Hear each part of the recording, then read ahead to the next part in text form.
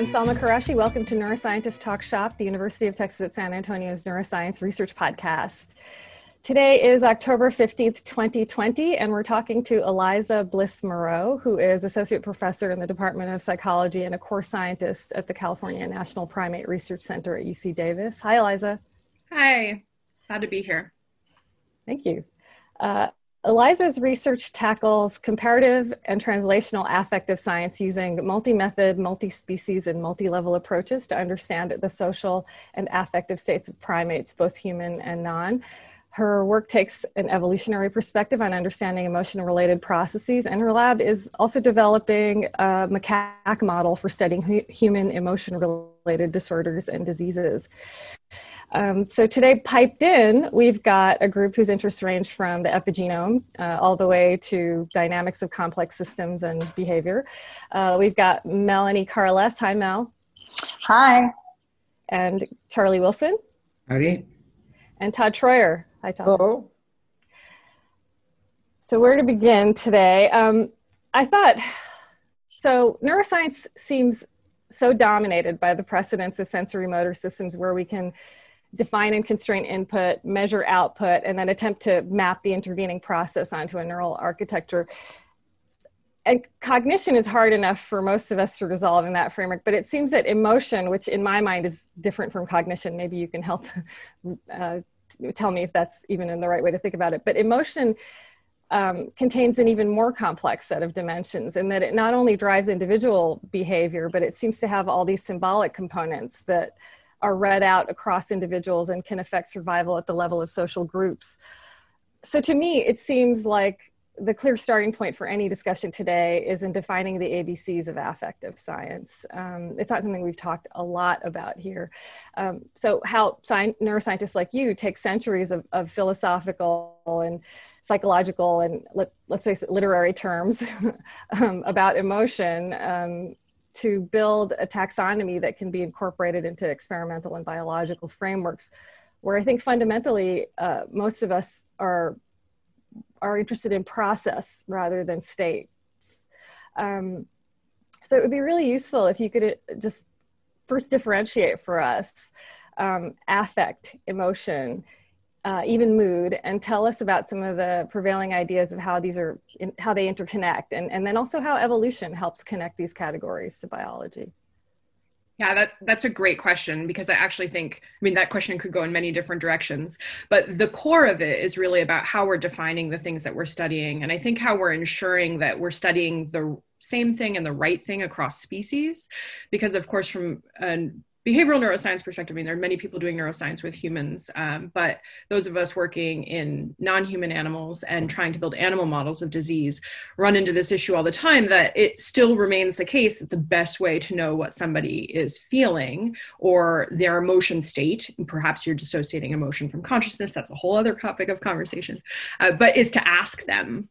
So we have strong beliefs that emotions read out in the face and the body and the voice, and certainly emotion science was dominated by a perspective that there were a small set of basic or fundamental emotions that had discrete neural circuitry or discrete behavioral patterns.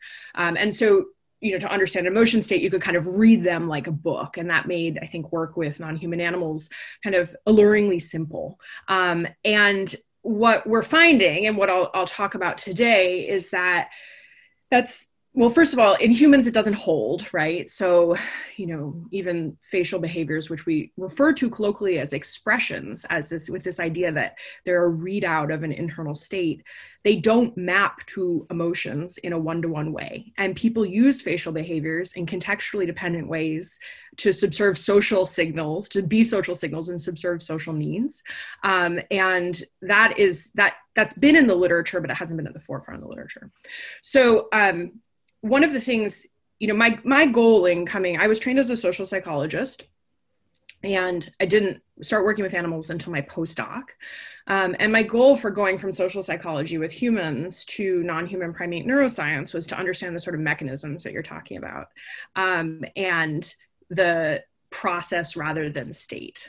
And I had high hopes because I had read the literature that this would be, you just like show up and learn how a monkey works or learn how a rat works, and then be able to like do these studies about states that translate. And I learned the hard way that many of my assumptions were false when I started sitting with monkeys as monkeys rather than taking my concepts of how the world is structured and trying to apply it to them. And so that's brought me and my group to this whole other perspective about how we approach these questions and actually how we define features and being really clear about what we're talking about and how we know that it has translational value. Because I think ultimately those of us working in the space, like that's what many of us are working on. So it's a great question. So my take on this is that everybody needs a model, and everybody has a model, whether they're able to articulate it or not, or a model or a theory. And so I think that behavioral neuroscience has long been dominated by the basic emotion perspective. And we see it when you do a classical conditioning experiment and you shock an animal and you say that that freezing behavior is related to fear or anxiety. You're evoking this sort of classic view of emotion, that there's an event and it causes an emotion state and it reads out in behavior. And so we have kind of turned that on its head by adopting constructivist approaches, which are kind of have been around for a long time in the emotion literature. They're not new, but they have had a rebirth in emotion science in the last 20 some odd years. And a constructivist approach, like you alluded to, is very, I was going to say married to, that's not really the right wording, but it takes very seriously the symbolic component of emotions and the cognitive component. So the cognition affect or cognition emotion distinction is another topic we can riff on. But a constructivist approach takes very, very seriously the idea that emotions are situated in cultures and contexts with words, and that concepts are built through experience, and that experience can be instructed experience. So, when we have babies and we make faces at them and we reward them basically for making faces back at us, we are helping them construct concepts of what facial behaviors are and how they function.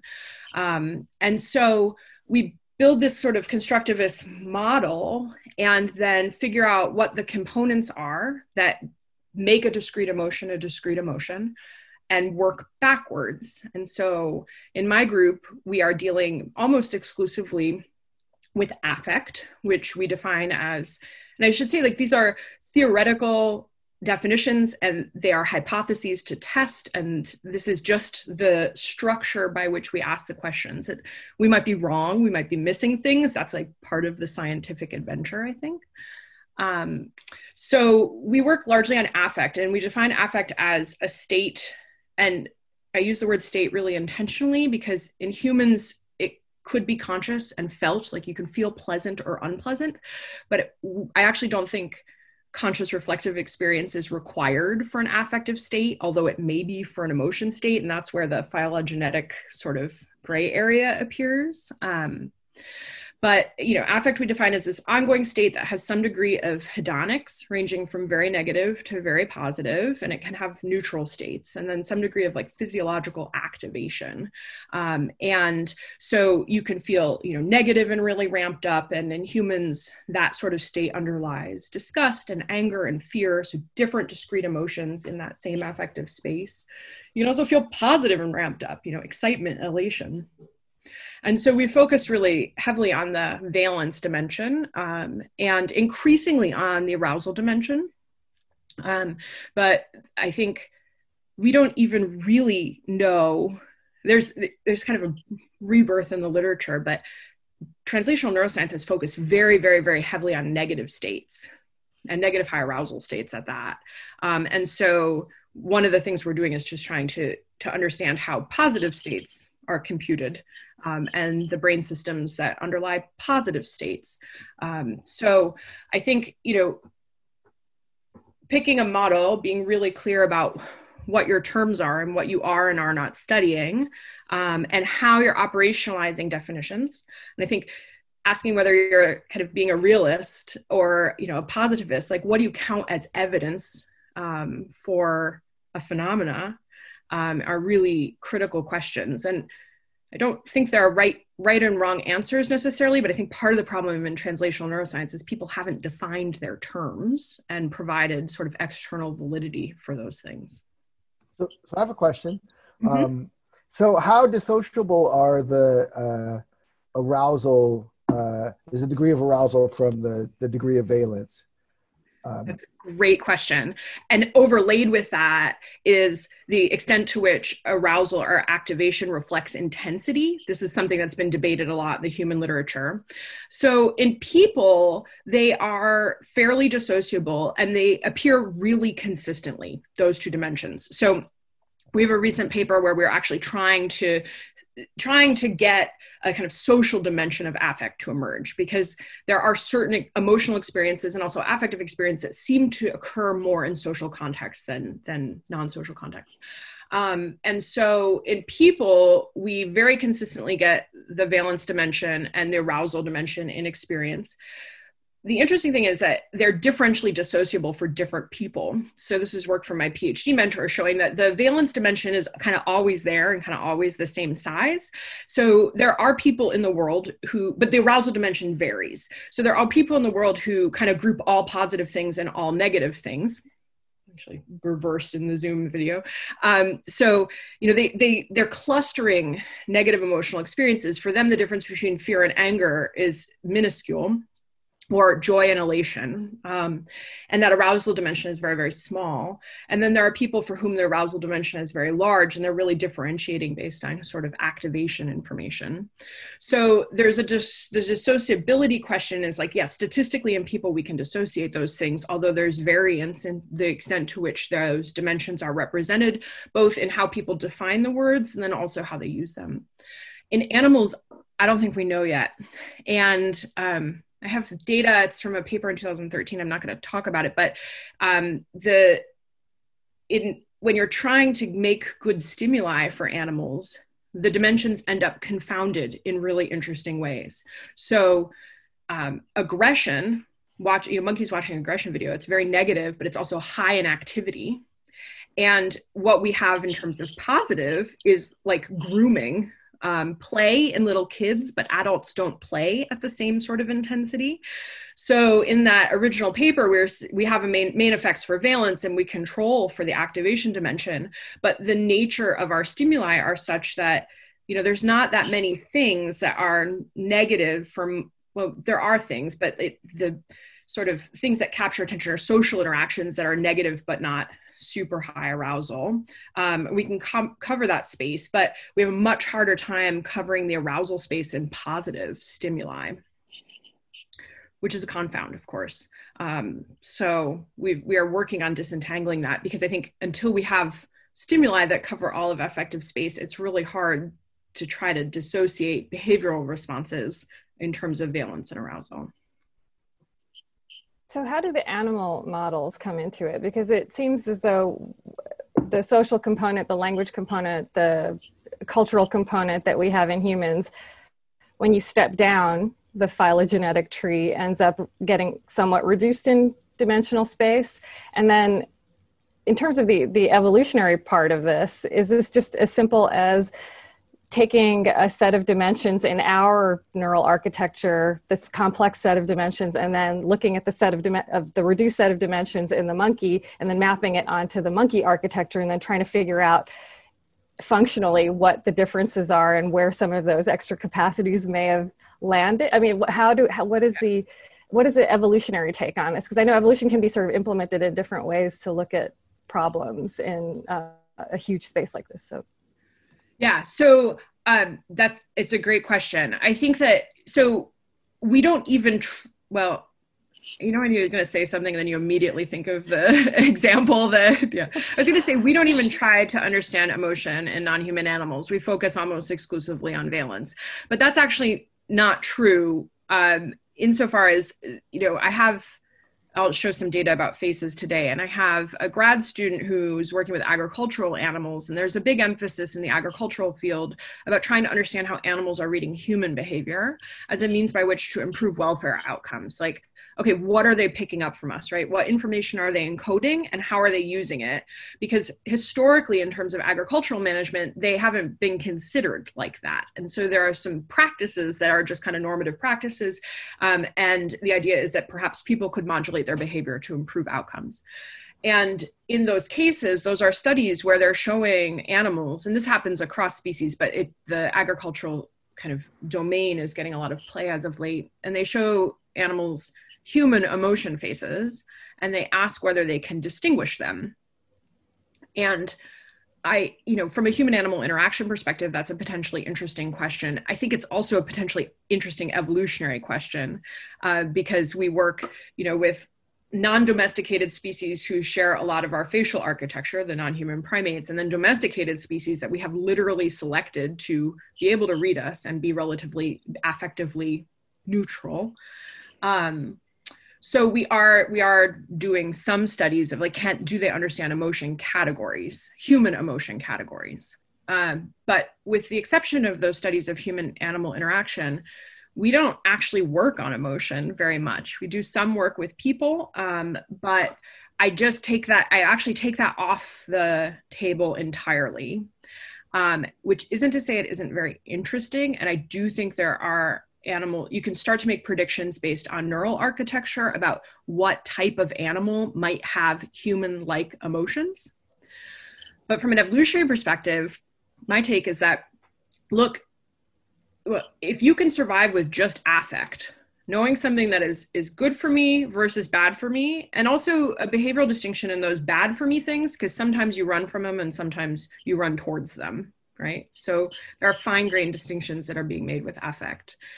If you can survive just with affect, and that is what you need to meet to be reproductively successful, what is the added bonus that emotion gave humans? And my guess is, or my hypothesis is, that it's something about living in extremely large social groups where we can't know each individual and we have to communicate. We need kind of transactional information about the significance of other people. And we need to be able to acquire that via verbal communication. That's where kind of emotions become important. And so, in that framework, then you can start to think about what are the other species that have the ability to represent concepts, that may have language, that have neural architecture potentially for self-awareness, that also live in very large fission-fusion groups, whom would benefit from having a sense of, this person is going to cheat me out, or this animal is going to cheat me out of something. And you come up with a species list that's like elephants, cetaceans, pinnipeds, which I think is potentially really exciting. So they may have birds. Emotions. Sorry, what? Birds. Yeah, birds is my new obsession because their brains are just so different. So it's very, yeah. But so basically start with the hypothesis about what emotions are doing and think about the neural architecture that you would need to support emotions per se, then go and see. But that said, if emotions are meeting evolutionary demands and allowing us to navigate the world, we would expect that they're actually constrained by the physiological world we have inside, and so the interoceptive world and the exteroceptive world. And dolphins and pinnipeds live in a totally different sensory world than we live in. So I wouldn't expect that their emotional lives in terms of the categories that they have would look like ours, even if they're there. And then, from the translational neuroscience perspective, I think we operate on this really, I was going to say basic or simple, but those words are used in specific ways in science. But we operate on this level where we're asking kind of well-articulated questions about valence, mostly. And I think, in the primate brain, at least so far, it looks like the circuitry and the cell types are relatively highly conserved. Things have gotten wild in our world because we're actually doing some work in Aplysia californica. And so, 20,000 neurons, you're in a totally different space. But the computation is really similar. So here are my current affect is a readout. We think of this system that's saying, here are my current physiological resources. Here's exteroceptive information from the world. I need to do what's best for me. So I need to merge these things in a representation that can guide behavior. And fundamentally, animals are doing that, whether they have brains or not. So we focus on what are the systems that represent internal physiology? What are the systems that are not just processing, but representing and integrating exteroceptive channels? How do those things merge? And then how do those things guide behavior? It sounds like the whole ball of wax, that's the whole brain. Yeah. And it's not just everything. That's the challenge, right? Is that, and this goes back to this sort of cognition emotion thing, is like people say, well, there's the cognitive brain, there's the emotional brain. And my take, my students get so annoyed every time I say this. It's like everything is affective. And, in people, we can say, direct your attention over here. In monkeys, we can do experiments where we bring stimuli up quickly and we capture natural attention as an index of cognitive function. But, we're currently training animals to do classic cognitive tests on a touch screen. And we actually have to muck with their homeostasis in order to get them to do the task, because they don't think touching a screen is relevant and it doesn't have any consequence for them.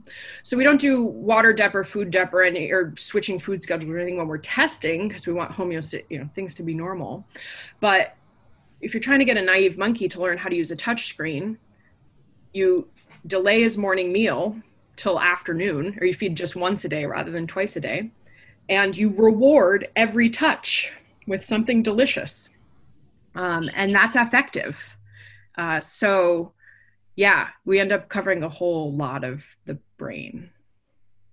It sounds exactly opposite of what I try to do with my 8-year-old in screens. Yeah, right, exactly. Yeah. I thought we have these stereotypes about how individuals will interact with screens, and the monkeys certainly see screens a lot because we're in the rooms on iPads and computers, and they're kind of curious about them. But when faced with one, they're just generally, some of them do great right away, but they tend to be the animals who are really, really food motivated and for whom the sugar pellet is absolutely delicious. We have other animals who leave half their chow, and training them is a nightmare because it's just not relevant. So we have to make it affective, at least initially, until the behavior is overtrained. So that's something we don't think a lot about when we read cognitive papers, but that's how animal work works. Generally. When you were describing about working with animals and so forth, it seems very, it's very difficult, especially with social cues and so forth, because to get controlled stimuli, and whether, a cow is going to think a picture is a human or something completely different or not care about them. It's very hard because you're interacting, kind of directly with their real ethology, and so you have to see kind of what gets in and what doesn't. It seems like a huge confound. Yeah, absolutely. It's really hard. It's hard to make good stimuli. I think our solutions are kind of imperfect in general, and we aim for being able to model variance in the stimuli. So having enough trials and enough animals and enough stimuli that we can model the variation across trials.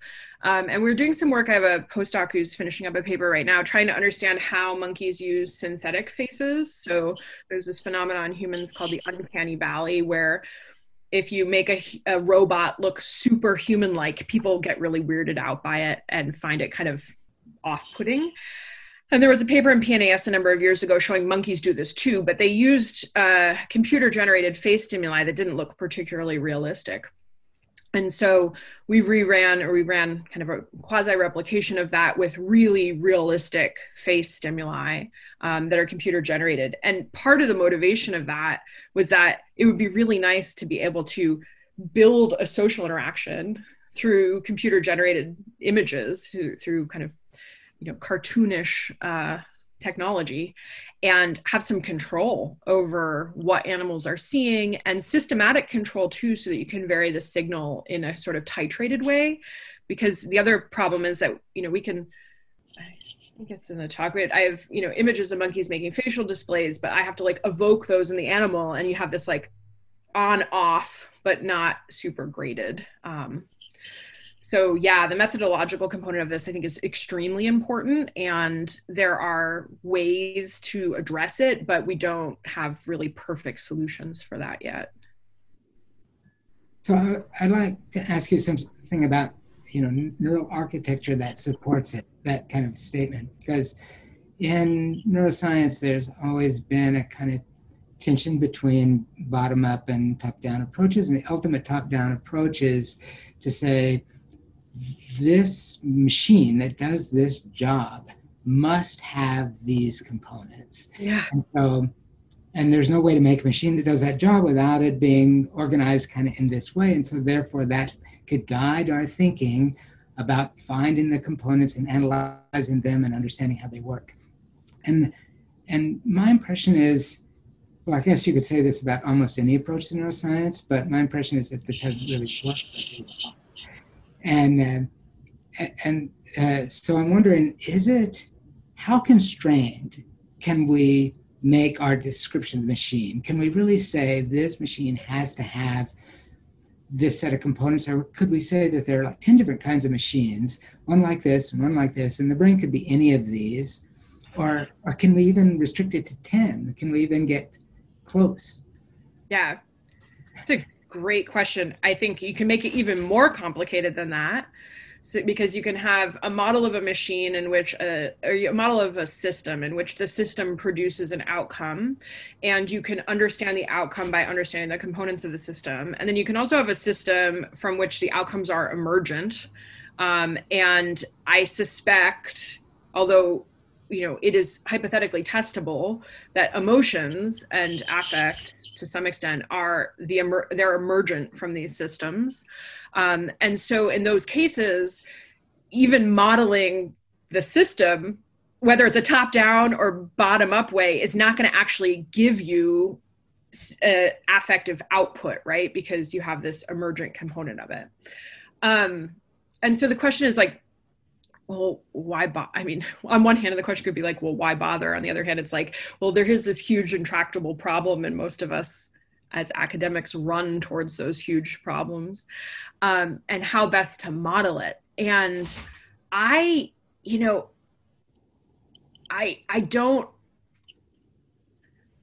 have a great answer for the specific question you asked, because I think that we've long put emphasis on, like the kind of classic neuroscience was like, what does I'll talk about some of this today, like what does the amygdala do? Like if we knock out the amygdala, whether it's a lesion or it's dreads or it's opto or it's pharmacokinetic, like whatever, what does the amygdala do? Here, we're going to tweak the amygdala and we're going to measure the outcome, and that's going to tell us something about the amygdala. And I can now say with confidence, because we have data on neural plasticity following lesion, which I'll talk about today, that's not it. Because as soon as you turn off the amygdala, the brain starts to accommodate for it in interesting ways. So that has led us very much towards a systems dynamics perspective and using essentially network models.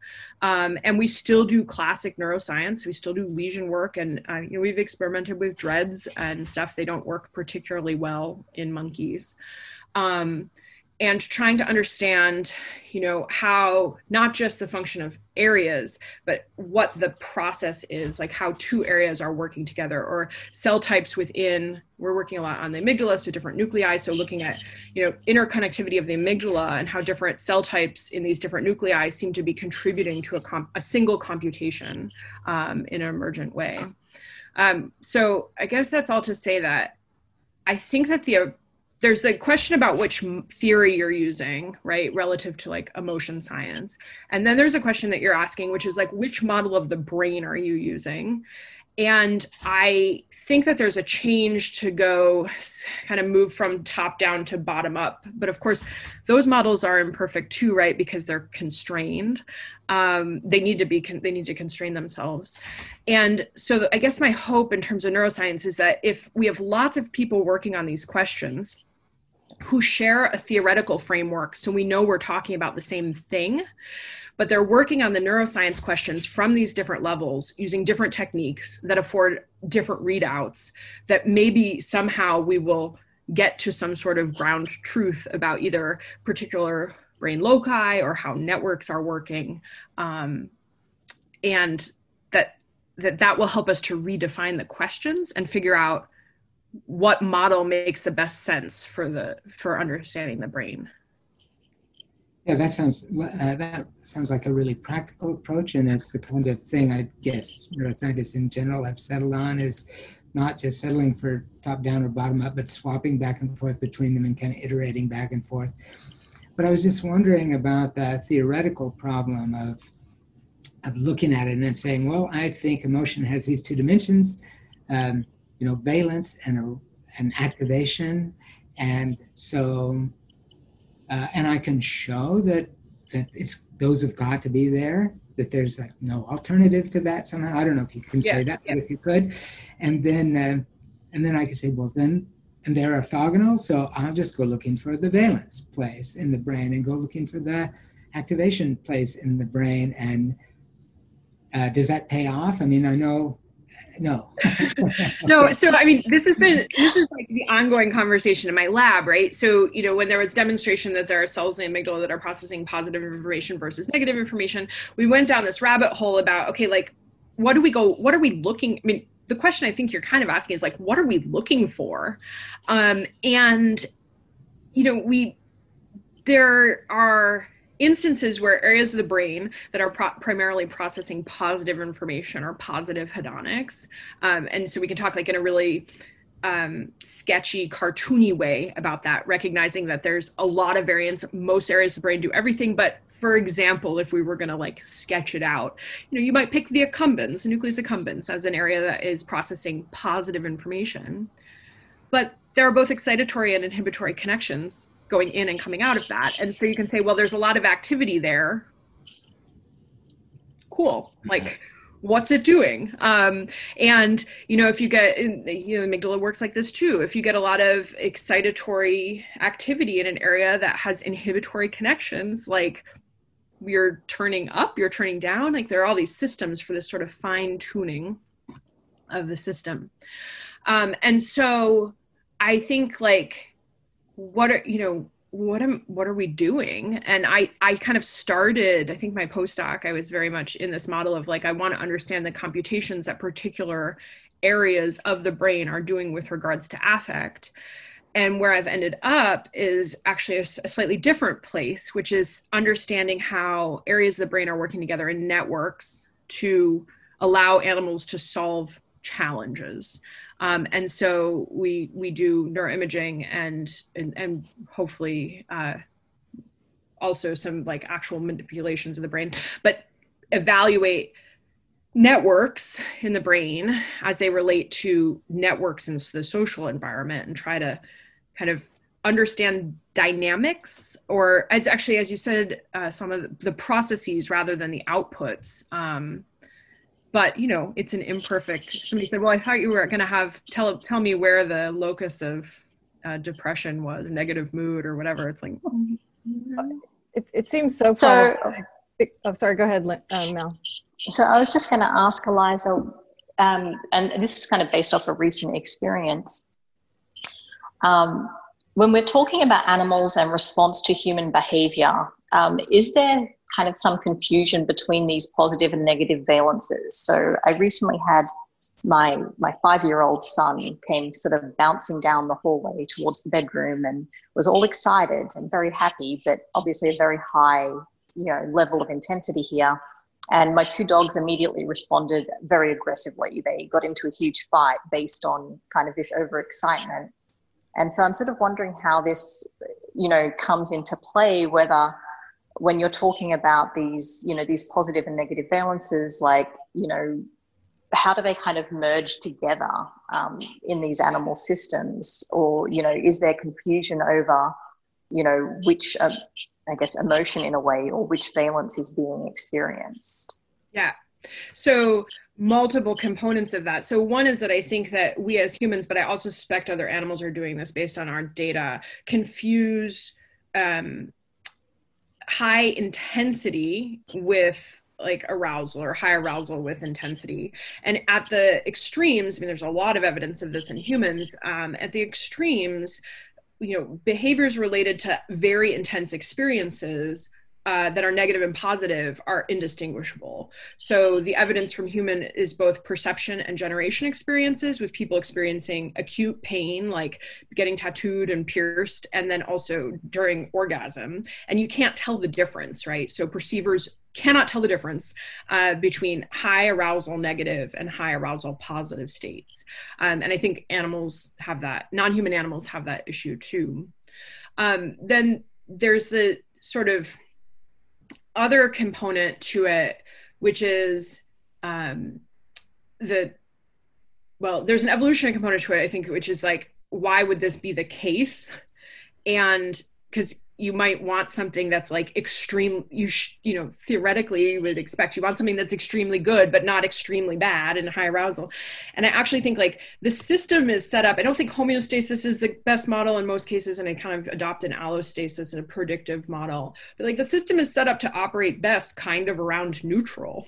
And so if you're going to make errors of detection, those high arousal states, you want to be able to detect those really, really quickly. And whether that's, those high intensity, high arousal negative states are really bad for you in general. And so it's better to confuse the positive signal with the negative than to waste the computational time sorting out, like, is this bear going to eat me? I think it's like less clear with domesticated animals, because we've had we've hugely influenced their selection to be able to read our cues.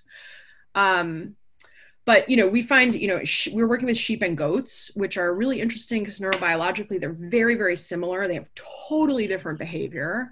And sheep navigate the world basically in terms of like, life is okay, or, oh my God, I'm going to die, with not a lot of differentiation and valence. Like it's unclear if they're not waiting long enough to do the computation, but they're flighty. When you talk to people who handle them, and they describe them as really flighty, and goats don't do that. So they are our focus right now, behaviorally, for disentangling one of that aspect, that sort of valence arousal aspect, because sheep seem to confound it really intensely in a way goats kind of don't. We're in our last few minutes, and I just want to ask you just about how deep in terms of scale you're interested in terms of your models, because I noticed that you have a bunch of projects that have a huge genomics component. And so how does that, we talked about architectures, and to me, architectures are kind of confusing in the sense that evolution kind of is a set of kludges built on another set of right, the architecture is sort of there, and then you have a change in your environment, and then you need to sort of build another little kludge, or maybe not even an architectural kludge. It has to be something, that maybe is a process over time that changes things, that allows but it has to be possible. It's constrained by things that we don't understand. Where does genetics come into that, and how are you sort of implementing that in your understanding of at least affect, if not, emotion is much more complicated, obviously, and you said you're trying to avoid that in your experiments, obviously, but yeah, just say something about that, and then I think we have to wrap it up. Yeah, so we have not tackled the genetic component of any of actually, I think there's the genetic component, and then of course the epigenetic component for affect might even be more important, because theoretically, you would want your affective system and your emotional system, but I take that off the table, you want your affective system to be acutely tuned to your environment, right? Because it is system broadly, like it is conferring the ability to survive. And so I think, we think about it in terms of importance, and, we've kind of played around with looking a little bit at epigenetic features, but we haven't really gone there. And I kind of considered it towards the tail end of my postdoc, but didn't, just because I'm kind of was acutely aware that it's a huge field, and it like requires proper training. So I think, you know, collaborating with people working on these questions is kind of the way to go for us. But we are able to do, you know, we drill down to the level of structure and function of single cells. And we have done that traditionally using just microscopy. But, you know, increasingly, my sister is a expert in flow cytometry, and she's really a methodologist, and she's really pushing me and one of our projects to start flowing and microdissecting and flowing brains, because she wants to see what's going on in terms of genetic genetic processes in these different cells. So I think the question you're asking me, this short answer is like, we think about genetics, and we certainly think about epigenetics and the contextual effects, but we have yet to model those or to, I think, even carry out the experiments that would allow us to take seriously that question, just for totally practical reasons. That is like, it's not my expertise. But I think that it's a really important thing, especially as we head towards increasingly doing comparative work in very closely related species that have really, really different behavioral or ecological niches, because that sort of analysis can provide clues about how and when things shifted, that we wouldn't be able to get at with the sort of level of analysis that we traditionally carry out in my group. Well, it seems like the differential experiments between species at different levels of phylogeny could be really informative there, because when you've got such a similar architecture, and we've been committed for generations at this point to showing how similar all the architectures are, the flexibility you seem to get, right, is at the level of the epigenome in terms of close species to us, like primates, or at least I would think that. Again, I don't know, but yeah, I just noticed that you have some funding that's sort of in that direction. So you're one of the people who's sort of moving things in that direction. You've even just the sort of building the ground level stuff along with Mel. You guys have a collaboration going, right? Yeah, I'm excited to talk about that one we need to talk about later. Yeah. But I think the level of analysis question, you know, multiple levels of analyses in the same experiment using the same an agreed upon lexicon, I think like that is how we speed science forward. And I think, you know, I'm relatively early in my career trajectory, and so the focus has been for me establishing, okay, what are the levels of analysis that we're going to tackle in my group, and actually getting them all funded. So the other layer to this is that a component that we do lifespan health. So we start at fetal development, and then we go all the way to the diseases of aging and elderly, healthy aging as well. And one of the things that's come up now that like I've secured grant funding and I have built a lab is like, okay, where are we going to collaborate in strategic ways to round out the levels of analysis? Because ultimately the goal is to paint a comprehensive picture, and that can go in both directions. So you can go kind of, I don't want to make it high-low, but you can go to the genetic end, but you can also go to the social systems end. And we kind of dabble in social network analyses and stuff, but like it can get really complex really quickly. And I think all of those levels are really important ultimately to understand what we're talking about. Yeah. Super. Thank you for joining us, Eliza Bliss-Moreau. Thanks, guys. This has been Neuroscientist Talk Shop.